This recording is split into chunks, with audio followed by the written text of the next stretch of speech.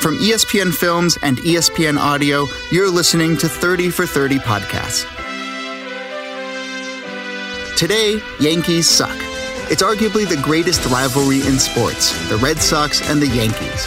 Boston fans have been chanting Yankees suck for decades, but in the late 90s, the fate of the Sox and the chant charted the same course, when a group of kids showed up at Fenway Park with what would become one of the most successful bootleg t-shirts in history.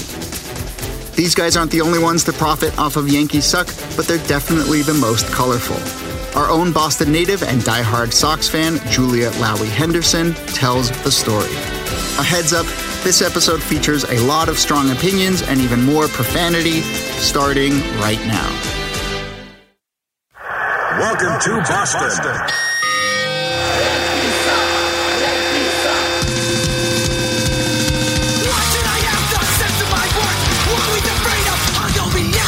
Yankees suck dick. We hate the Yankee fans.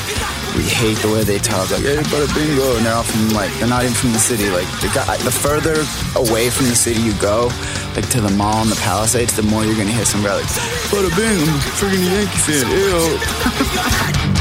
Ew. That's Ray Lemoyne.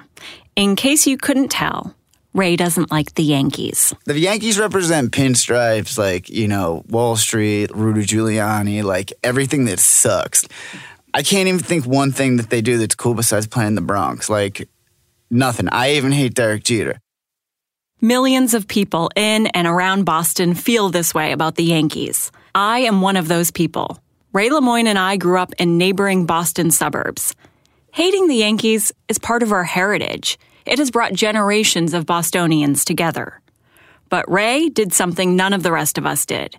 He took that hatred and made a shit ton of money off of it. It was thousands of dollars. I had $20,000 in a shoebox once. It was, in the hundreds of thousands. The Red Sox-Yankees rivalry is what you would call a wicked big deal in Boston. Sox fans know it by heart. I know it by heart. Hit high in the air to left field. Going to the corner, Yastrzemski. It's over the wall. It's a home run for Bucky Dent. Yankees get the lead 3-2, and it just clears the run. There wasn't much of a rivalry for 80 years or so. It was the rivalry of the hammer and the nail, and Boston was the nail. Dan Shaughnessy, Boston Globe, author of The Curse of the Bambino, baseball guy. It goes all the way back to 1919 and the sale of Babe Ruth from the Red Sox to the Yankees for cash. And from that point on, the Red Sox don't win another World Series for over 80 years. And the Yankees rack up 26 titles. And so, no matter who we lost to, especially if it was in the World Series, it was always the Yankees' fault. Little roller up along first, behind the bag! It gets through Buckner! Here comes Knight, and the Mets win it! That ball through Buckner's legs in the 1986 World Series is one of my earliest baseball memories. It's also how I learned that to be a Red Sox fan was to suffer. Watching with my family, the discussions around the Thanksgiving table were, who's going to blow up for the Sox this year? My name is Ian Hill. I am one of the biggest Red Sox fans around. If you look historically at the Yankee-Sox rivalry, they break our hearts, and then they take our players. As for Boston already bleeding, well, now their wound has just gotten deeper with the news today that Roger Clemens will be wearing Yankee pinstripes. It's like your girlfriend breaking up with you and then going out to date your best friend right in front of your eyes. So how do we respond to our continued humiliation at the hands of the Yankees? With 3 syllables. Yankees suck. Yankees suck. Yankees suck. It gave Red Sox fans some satisfaction, and it's got a nice cadence to it. The 2 syllables followed by the 1 syllable. It's got a good punctuation to it, exclamation point. Yankees suck. Yankees suck. When it starts, your eyes kind of light up and go, yeah, they do suck. Yes, we do hate the Yankees. and you turn around and you start high-fiving, and it gets the blood flowing. It's like a rallying cry. You could chant Yankees suck anywhere, right? And you didn't have to be at a Sox game. So firstly, like, you would chant at any professional thing. You chant at a Pats game, at a Celts game, at a Bruins game. You would hear Yankees suck at a funeral, Yankees suck at a football game, Yankees suck at a beauty salon. You could be at a birthday party, a high school graduation party, a bar mitzvah, wedding, you break out anywhere. So like the WBCN River Rave at the Hatch Cell down by like the Charles, at the Boston Marathon, seeing the band Mo at the Orpheum. I'm Noam Osband. I'm a former masshole, big sports fan. They were playing the White Sox. They weren't playing the Yankees. But I'm a masshole. I start chanting Yankees suck. I'm trying to get the people around me to chant Yankees suck. And I remember somebody saying to me, like, you're at a White Sox game. Like, why are you chanting that? And I say, I can't believe I said this. I can't believe I said this. I said, when we fought in World War II, we chanted, fuck the Nazis, and we didn't chant, fuck the Italians, because we kept our eye on the real enemy, and the real enemy is the Yankees. I mean, that's not like the greatest logic, but I just wanted to chant Yankees suck, and I was young and drunk. Young, old, drunk, sober, Yankees suck was our mantra, and Ray Lemoyne knew just what to do with it. I was driving a cab in Boston. At the time, I was the youngest cab driver, and the pay sucked. Whether or not Ray Lemoyne was the youngest cab driver in Boston, in 1998, he was a student at Northeastern University with tuition and rent to pay. So he got a job as a vendor for the Sox, which is how he ended up vending inside Fenway Park in the spring of 1999. I was in there in an April game. The lowest man on the totem pole probably selling like ice cream when it was like 50 degrees out. And it was not crowded, and still in the far right by the bleachers, they start chanting Yankees suck. And it spread, all the way to the bleachers.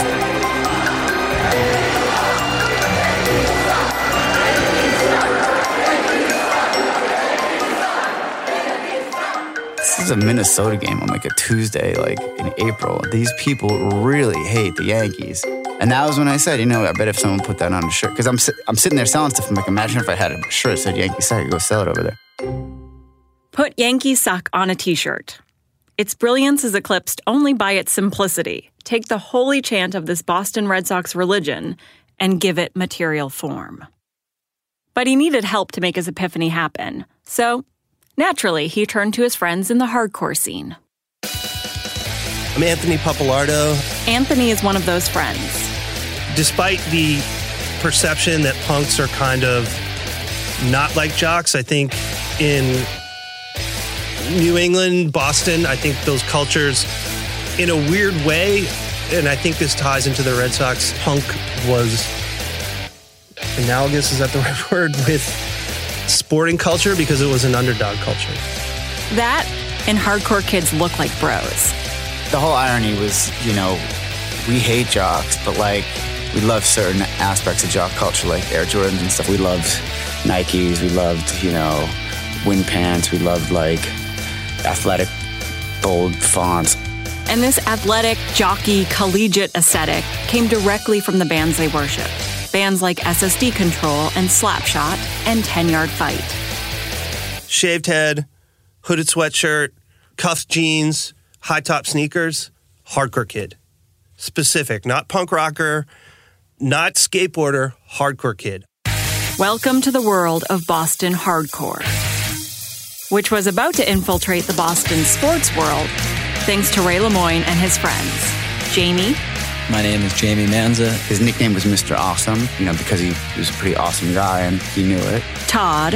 Yeah, I'm Todd Wilson. And then Todd I met him like beating someone up in front of my dorm like the first week of college at Northeastern. And Eric. Eric had a license from California and it looked exactly like Rusty Griswold, like exactly. And we're like, dude, what? So he became Rusty. Together, Ray, Jamie, Todd, and Eric would come up with the ultimate Yankee Suck scheme. The actual designer of the Yankee Suck shirt could be any number of people.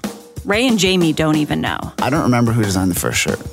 I have no idea. I always assumed it was Anthony Papalardo or John LaCroix, but I don't know. It was probably LaCroix. It wasn't Kaplicki either. It might have been Jeff, TDT. I'm almost 100% positive that this design was based on a Boston Sox shirt that was sold at Yankee Stadium. I think it was in like red ink. It was stolen from the Bronx. We just did a different typeface. We owe New York everything. The idea may have been stolen from New York, but the design of their Yankee Suck shirt, down to the font, came directly from their hardcore punk look. The de facto font is like, I don't know the official name. It's been called City Bold. It's called Berghold City. And it's this blocky collegiate font.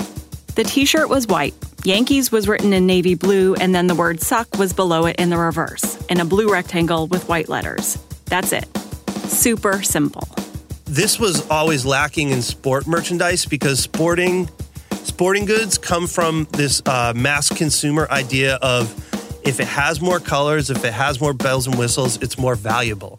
Why would I pay $25 for something with one color? It was like everybody's making like 74 color shirts with like a Subway like flying across here, like a Bud Light shirt, there, a NASCAR like, shirt. No, but like remember how the ink, we used to call it bulletproof ink. Like, the shield shirts. Like if you look at the World Series shirts from like mid-90s on, they were so bad and like so poorly designed and like had 4,000 colors and like, you know, like a fairy and like they'd have like every single thing you could put onto a shirt. And the ink was impenetrable, so underneath the ink you would just sweat.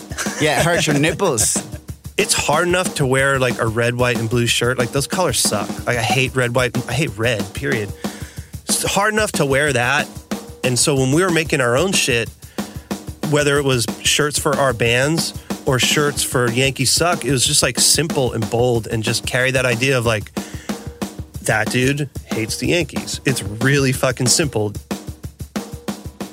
Ray had his t-shirt epiphany in 1999, which was a really good year for the Sox.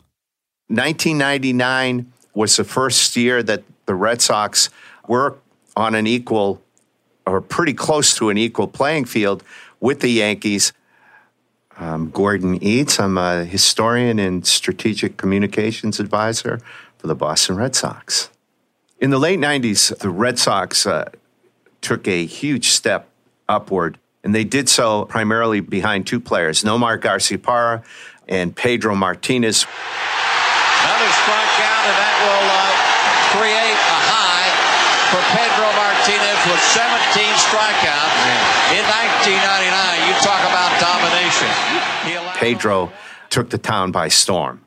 Every time Pedro pitched in Fenway Park, and it was an event.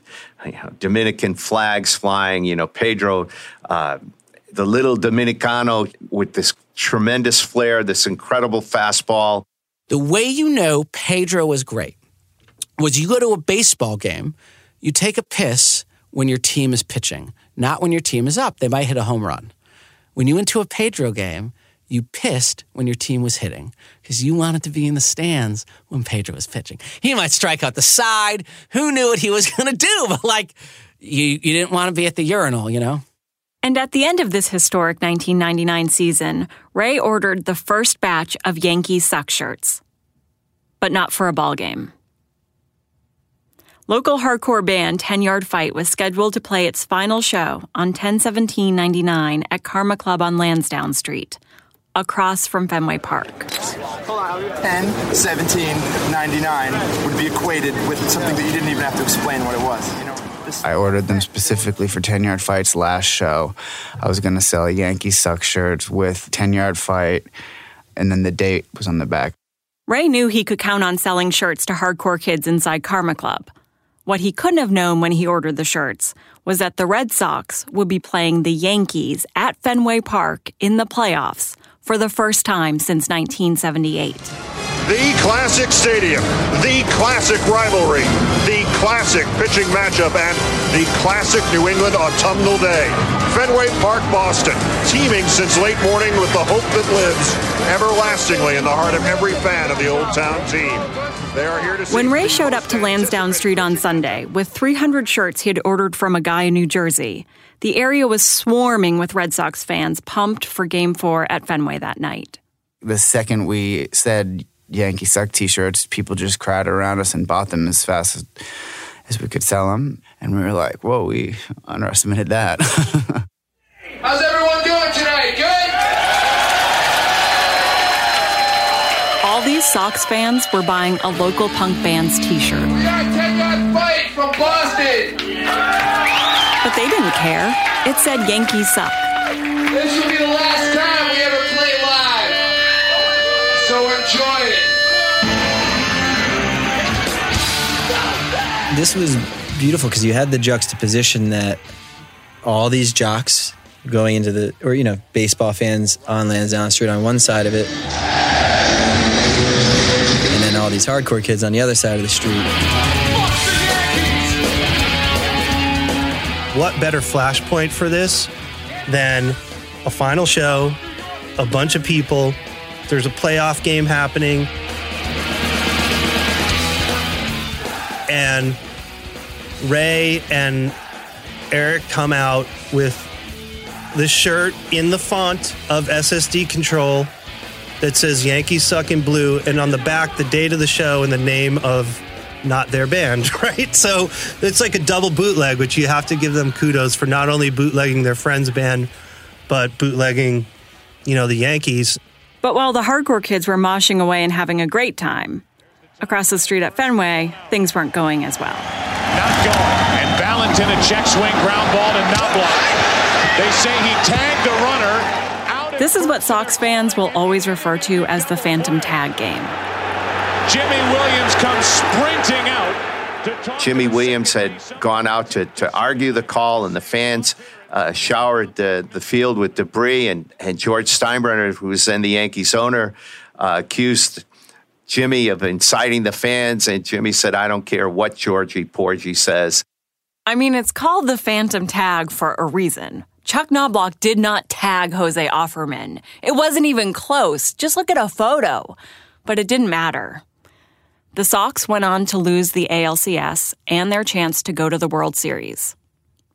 This is what we do. We lose when it counts. At the time, it just felt like the same old story. But it wasn't. There's no question that the 99 ALCS, that ratcheted up the rivalry significantly. The Red Sox-Yankees rivalry had entered a new chapter.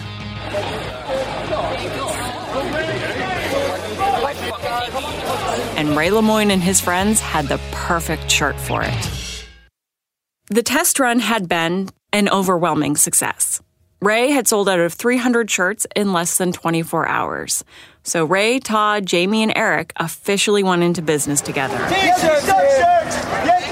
And on opening day of the 2000 season, they showed up with 1,000 shirts.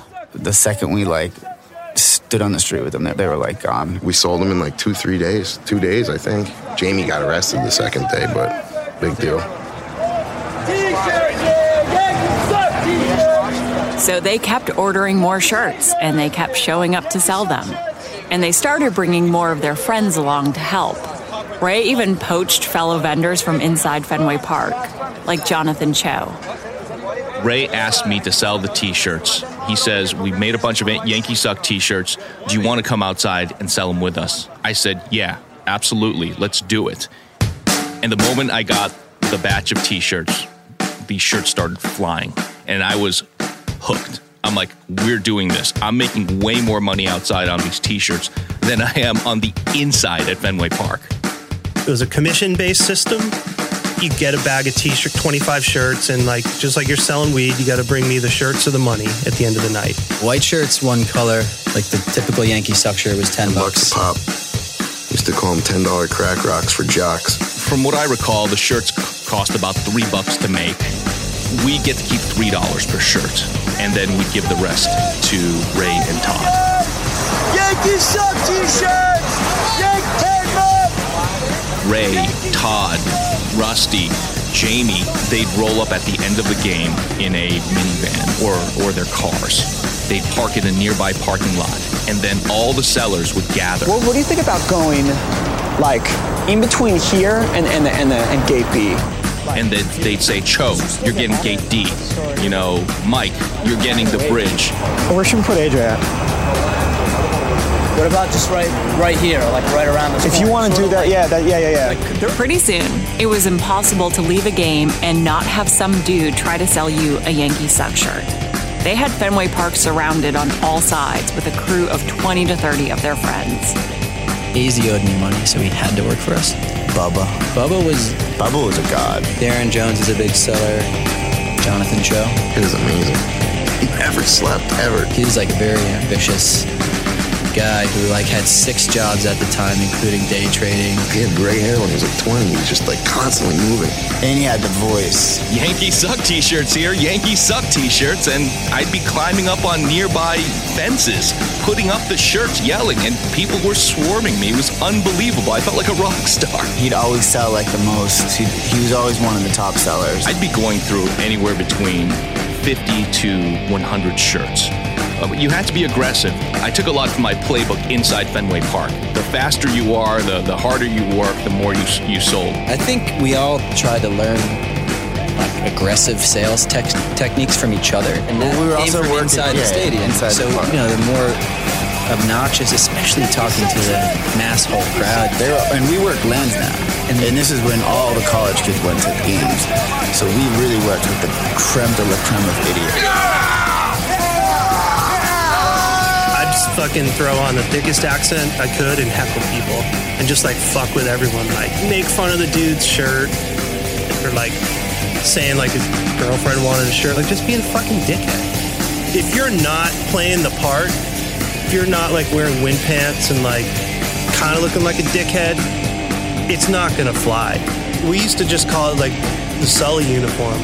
It's like denim shorts and a bootleg player jersey and like kind of like a stained undershirt and like a gold chain, and it's cool now because it's like a dad hat's now, but like a dad hat wasn't cool then. Maybe you've seen enough movies starring Wahlbergs or Afflecks to know that Boston folks will shit talk anyone, their family, their friends, and certainly some dude selling shirts outside Fenway Park. It was more Boston on Boston, dude versus angry dude, or like you looking at my girlfriend, like this would always be like, who fucking played tonight, dude? Who fucking let off, bro? Who fucking pitched, dude? Like you get the quiz, you know, and then you'd like fire back, like how many fucking saves does Lowe have, dude? Just go back and forth. Go back to fucking Riviera Loza. You're not even fucking from here. But then like dudes would get psyched. They're like looking through their wallet to get out like some crumpled money, and then they let out like the side burp, and then it's just like fucking hold it up. So proud at this offensive shirt. It's like fucking yeah, guy. There was an awesome technique. I remember using it. I don't think I claimed it. I don't know who I learned it from, but you see a drunk person walking by who you know wants a shirt, but they're just like with their girlfriend or some.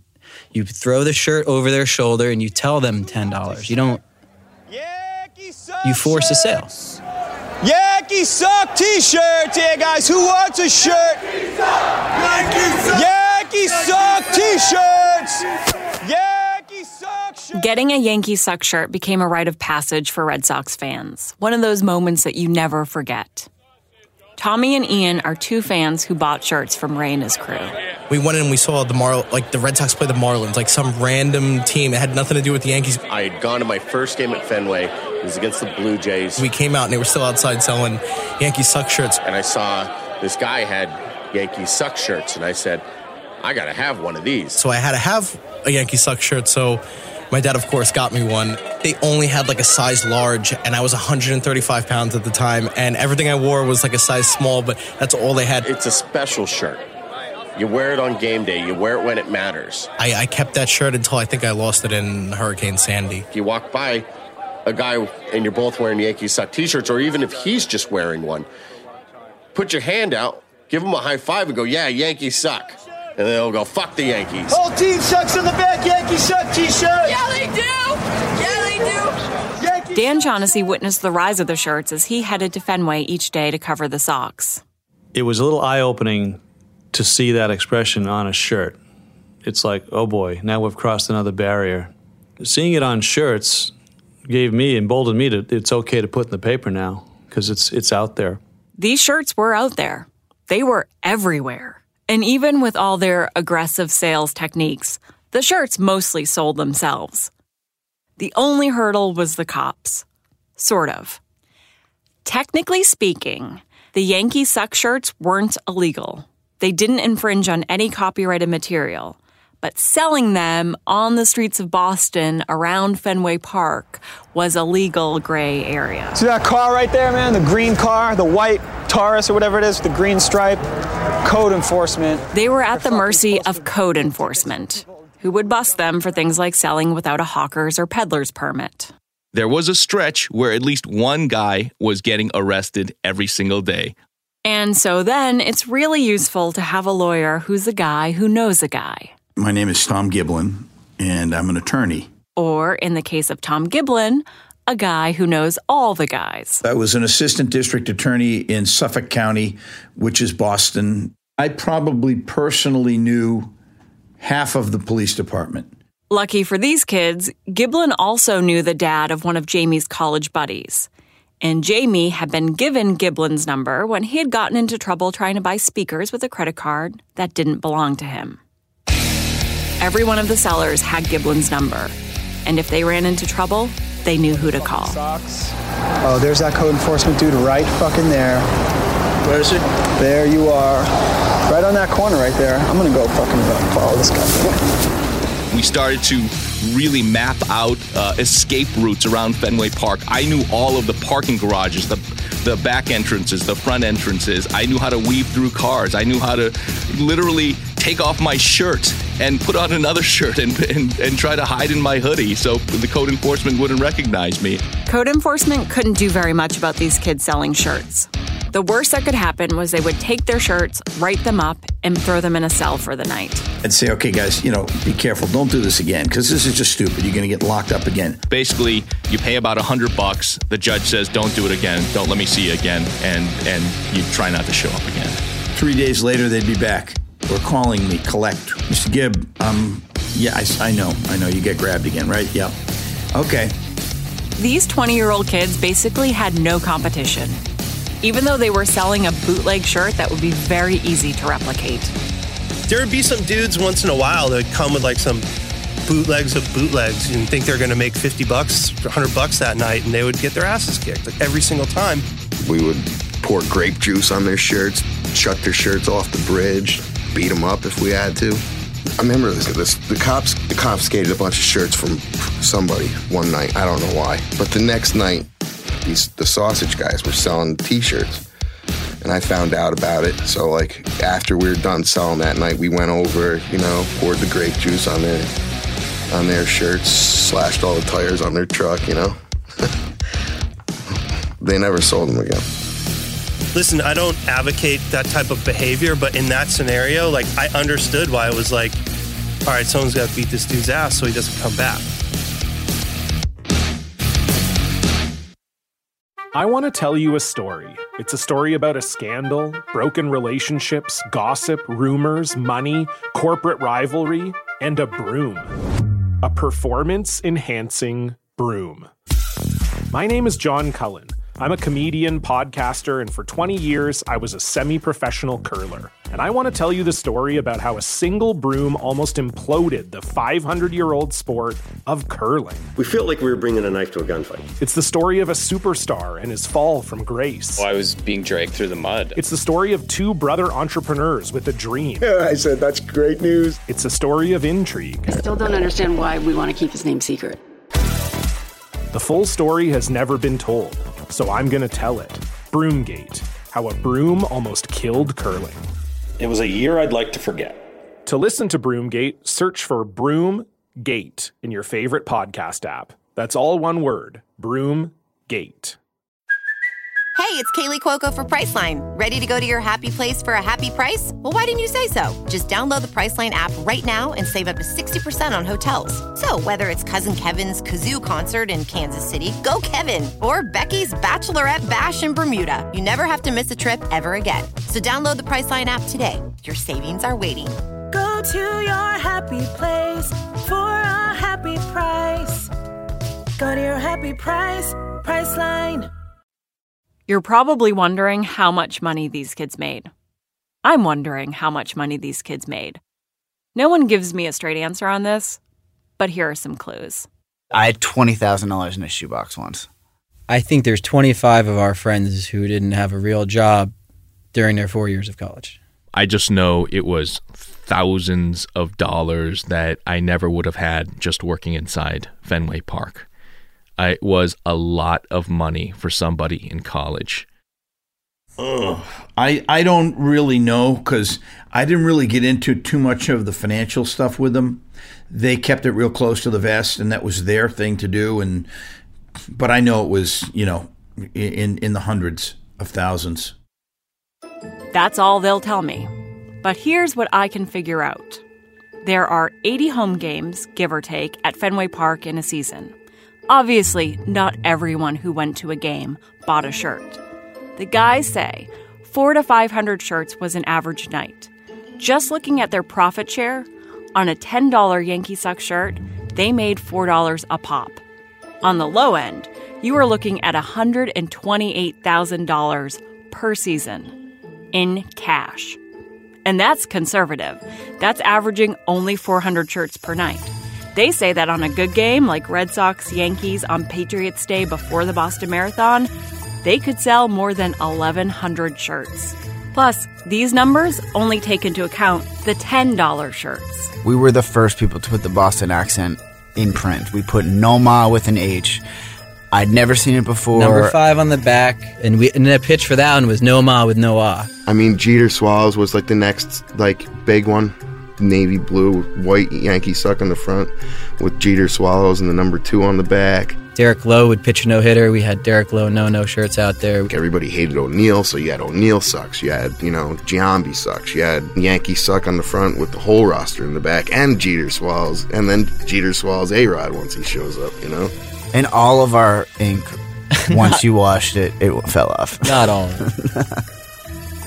We were really bad at making shirts. All those other shirts, Jeter Sucks and Giambi Sucks and Everyone Sucks and Jeter Swallows, those shirts went for $20. And the owners were making more like $10 a shirt off those sales. So if they sold 400 shirts a night and made $10 off half of them and $4 off the other half, if you follow my math, that's $256,000 per season in cash. You multiply that by 4 seasons and that's going to add up to more than $1 million in cash profit. But all I could get out of Ray was this. We declared what we had to declare, what our accountant told us to declare. We operated our company at a loss. They told the IRS they made no money. Of course, it's absolutely impossible for me to actually say how much money they were making, but they were spending big.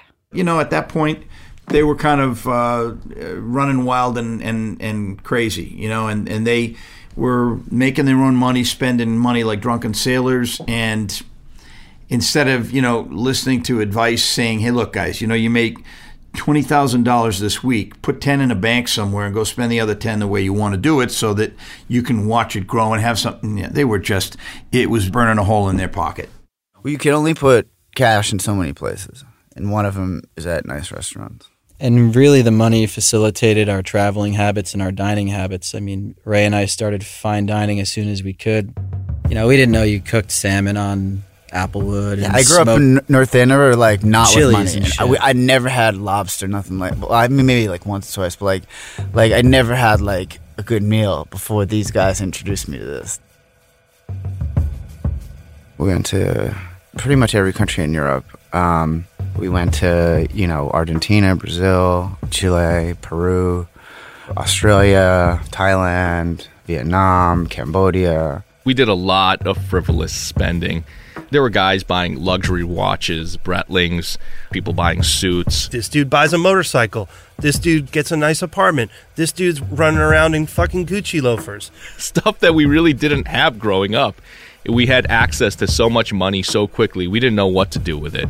So, of course, it went to partying. It went to splurging. It went to a lot of casino trips to Foxwoods and Mohegan Sun. I mean, it got crazy. We didn't know what to do with the money. It was coming in so quickly. We both had like $4,000 watches on at one point, but like sold them. Like, no, mine got stolen by a hooker. There would be times where I would fly somewhere, meet up with one of these dudes somewhere, and they'd be wearing my shit. And it's just like, fuck, we don't own shit. Everyone considers that money communal. So it's like, I'll take your fucking jacket. I'll take your girlfriend. I'll take your car. I'll take your drugs. Like, there's no boundaries. They were kind of like ants.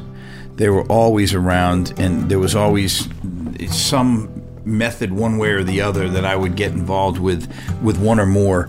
There were skirmishes that they were in where they were charged with like assault and battery or threats. And then other things where they were victimized, and I'd go in and try to talk to the DA about helping them because they were either they were victims in assaults and thefts, and one of them was shot and held up.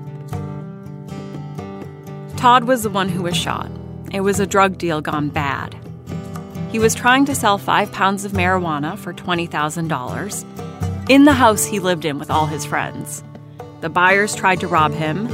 He tried to be a hero and fight back, and they shot him. He recovered, but it was a scary moment.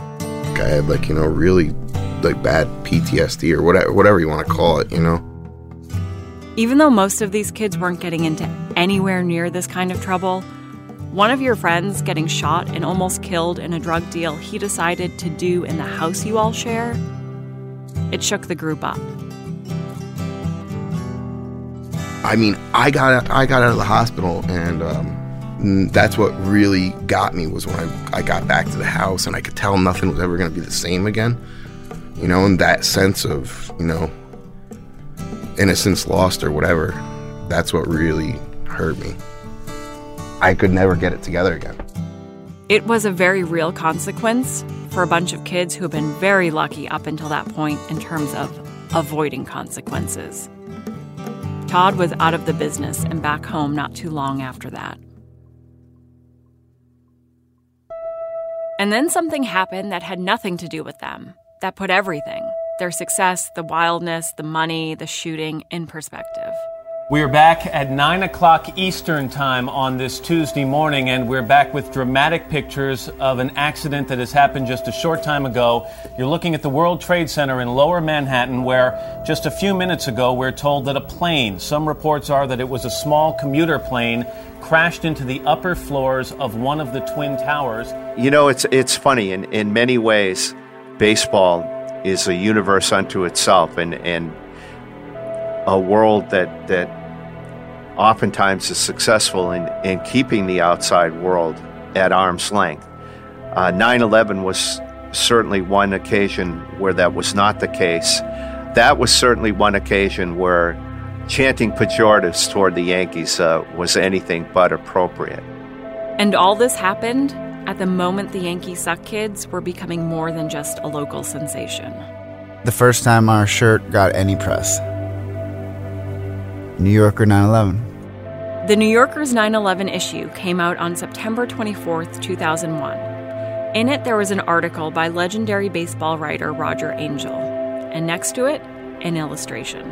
They had an illustration of like the crowds at Fenway. It might have been Yankee Stadium, but an illustrated version of a dude like front and center in that illustration with a Yankee Suck shirt on. And this is in the big 9/11 issue with like Susan Sontag and like every major writer writing their initial responses to 9/11. So for us, that was kind of like a wake up in every which way.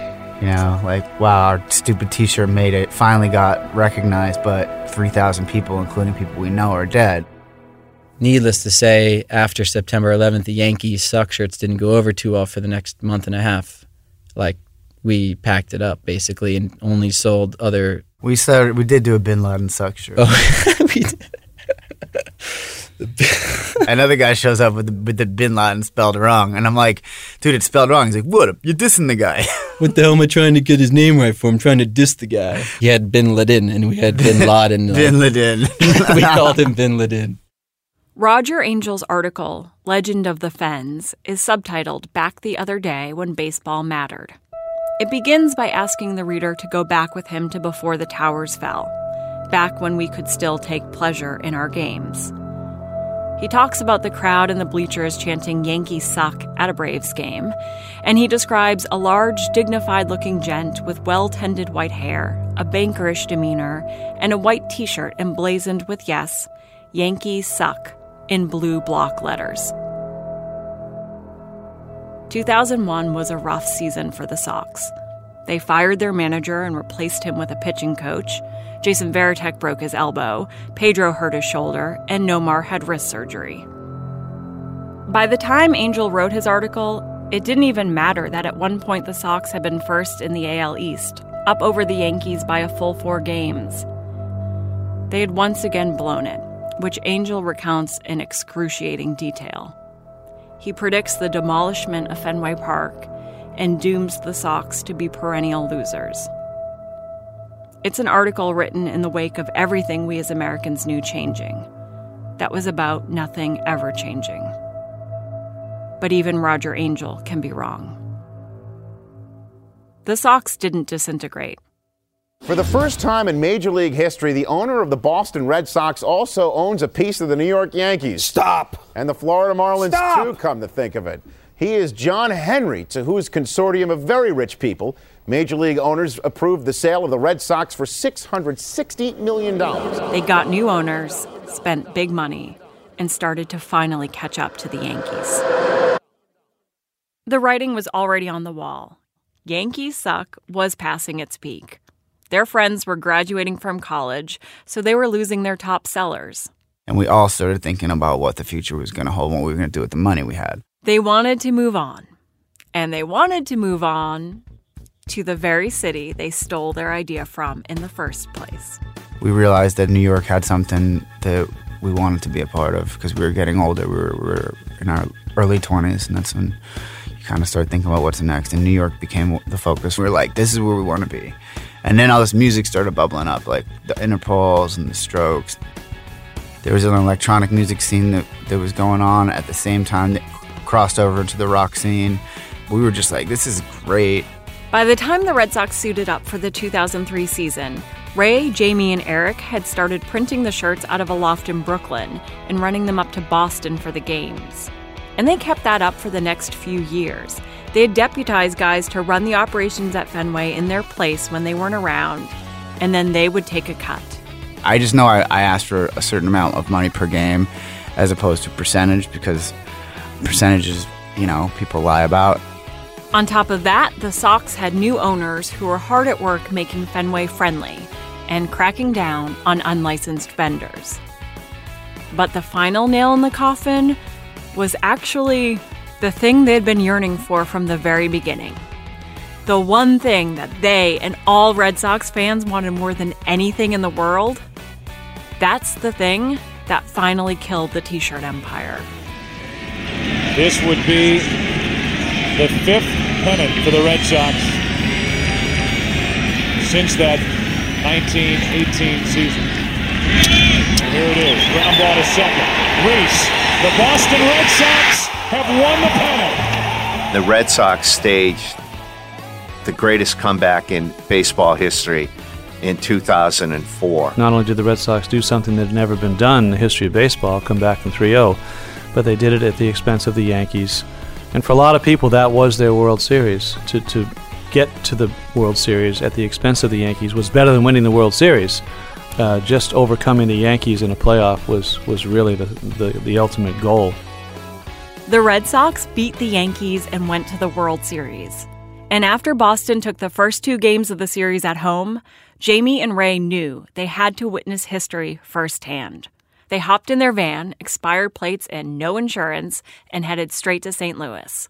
Eric got on a plane from California, and the 3 of them ended this chapter the only way they knew how, by sneaking into Game 4 of the World Series. The Boston Red Sox 1 win away from trying to do something that the franchise hasn't accomplished in 86 years. And rushing the field when they won. Back to Folk. Red Sox fans have longed to hear it. The Boston Red Sox are world champions. Eric went first and got tackled, and I had already committed, and I jumped, and because they were tackling him, I got through, and I turned around, I'm running, I'm like, where's everyone else? And no one else behind me. And I see the team celebrating in the field, and I'm running towards that pile, and then I look behind me and see some guy chasing me, and nobody else, just me. And I'm just like, Ray's the only one who gets onto the field, and he's in all the footage of the team piling onto the mound. The Walt Disney commercial that every team gets after they win a championship, there's Ray running right across the screen.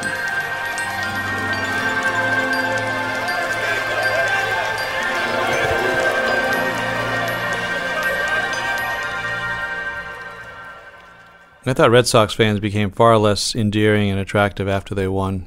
They became like Yankee fans, which is unfortunate, because we always hated Yankee fans rubbing our faces in it. And then the Red Sox fans became Yankee fans, in my view. And that was it. You can't be an underdog anymore. 2004 marked the last time you could credibly chant Yankees suck as the little guy who never wins and always gets the short end of the stick. It was also the last time you could put it on a bootleg t-shirt. Today, if they tried to do that, I think within minutes you'd have security at Fenway Park. You'd have cops swarming the place. Fenway Park is a much kinder, gentler, more heavily regulated place these days.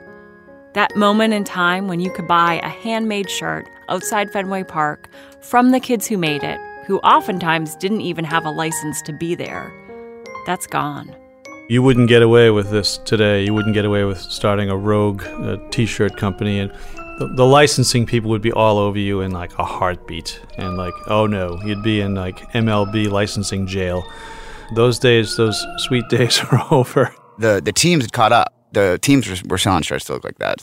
Nike was selling shirts that look exactly like ours and stuff like that. Now, super simple shirts with super simple phrases are everywhere. We believe, reverse the curse, Boston strong. Catchy phrases are a dime a dozen. And these days, as soon as anyone makes a headline or comes up with a slogan, it goes on a shirt. Just not by a group of kids acting on their own. No, you couldn't do it today because someone would immediately put it online. You can get a Yankee Suck shirt online. There is a guy by the name of Chris Wren. He was a fellow hardcore kid, and he still sells Yankee Suck shirts. Though they're definitely not bootleg anymore. You can find Chris's shirts in stores like Marshall's and TJ Maxx. I don't think any of them love that Chris is doing this, but it's not like they wish they still were. Like, how much would we have made as a four-piece, like, making these shirts for the last 15 years? Like, and would we be as happy with ourselves? I don't know. I mean, I didn't have any interest. To a lot of people, we became these recurring characters at the park. You know, we became staples, just like the sausage guy or whatever, the guy who had $5 hats. And I don't think anyone knows that we were the Yankee Sucks guys when we woke up, when we went to Dunkin' Donuts, when we were at Flan O'Brien's. Like, anywhere we went, we were those guys. And that was weighing on us. You have a bunch of kids in college, and they're into art, and they're into fucking music, and they're into all this cool shit. And at the height, you look down and you have like breakaway Adidas pants on and a gold chain and some tacky-ass watch, and your accent's thicker and your pocket's fatter, and you're doing all this shit you never thought you'd do because you become that person. You can say whatever I'm a fucking world traveler and look at me, my cool fucking watch. Like, no, dude, you're a bootleg t-shirt seller and you're an asshole. Some of those pictures I look at and I'm just like, who the fuck are these people? They were 19 when this started. They're almost middle-aged now. They haven't been those people in a long time. You don't realize when you hit the lottery that you hit the lottery sometimes. We hit the lottery. So a lot of people have been asking why we're breaking up. And we just happen to be at the right place, the right time, with the right idea, the right pitcher, the right team. But we don't want to overstay our welcome. To me, I'd rather see people know when to leave than hang around way too long and have people asking them to leave.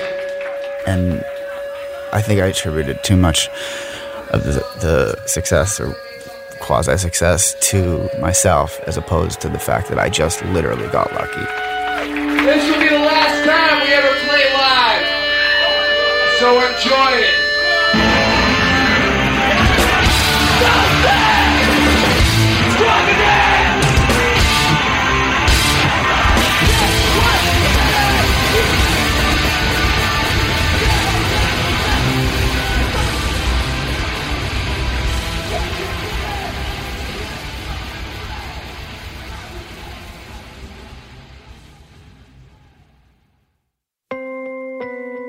Thanks for listening to 30 for 30 Podcasts. My name is Jody Avirgan. This episode was produced and reported by Julia Lowry Henderson. Our producers are Andrew Mambo and Rose Eveleth. Taylor Barfield and Kate McCullough are our production assistants. This episode was also produced by Amos Barshot. He wrote the article that inspired this story, also called Yankee Suck, for the website Grantland. It is a great article. You should go read it right now. We've linked to it from our website. Mixing, sound design, and original music for this episode by Ryan Ross Smith. Connor Schell and Libby Geist are executive producers for ESPN Films, Aaron Leiden is senior producer, and Adam Newhouse is director of development. The ESPN Films team includes Deirdre Fenton, Jenna Anthony, Ryan Nantel, Catherine Sankey, Jennifer Thorpe, and Colin Fleming. The ESPN audio team includes Trog Keller, Tom Ricks, Megan Judge, Pete Giannassini, and Ryan Granner. Special thanks to Ryan Hurley, Ray Dinahan, and RJ Santillo at ESPN New York. Louise Argianis, Jason Healig, and Alex Bowen did archival research. Roger Jackson provided fact-checking. We also got editorial help from Pat Walters and Jim O'Grady, and production support from Marcus Anderson, Tony Chow, Martin Onebu, Tim Wright, Jessica Mazzaros, Catherine Banwell, Abe Abaraya, Matt Schultz, Tim Einenkel, and Dasha Lisitsina. A big thank you to Alex Kuhn for his archival footage of the guys selling t-shirts outside of Fenway Park. Special thanks to John LaCroix, Anthony Moreski, Chris Wren, Anthony Papalardo, Joe Zarbano at WEEI, Michael Kay, and Johnny Damon. Our theme music was composed by Rishikesh Hirway of Song Exploder. We're posting lots of extras on Twitter, Instagram, and Facebook, and you can sign up for our newsletter through our website, 30for30podcast.com. Be sure to subscribe to 30 for 30 Podcasts in the ESPN app or Apple Podcasts. We'll be back next week with more 30 for 30.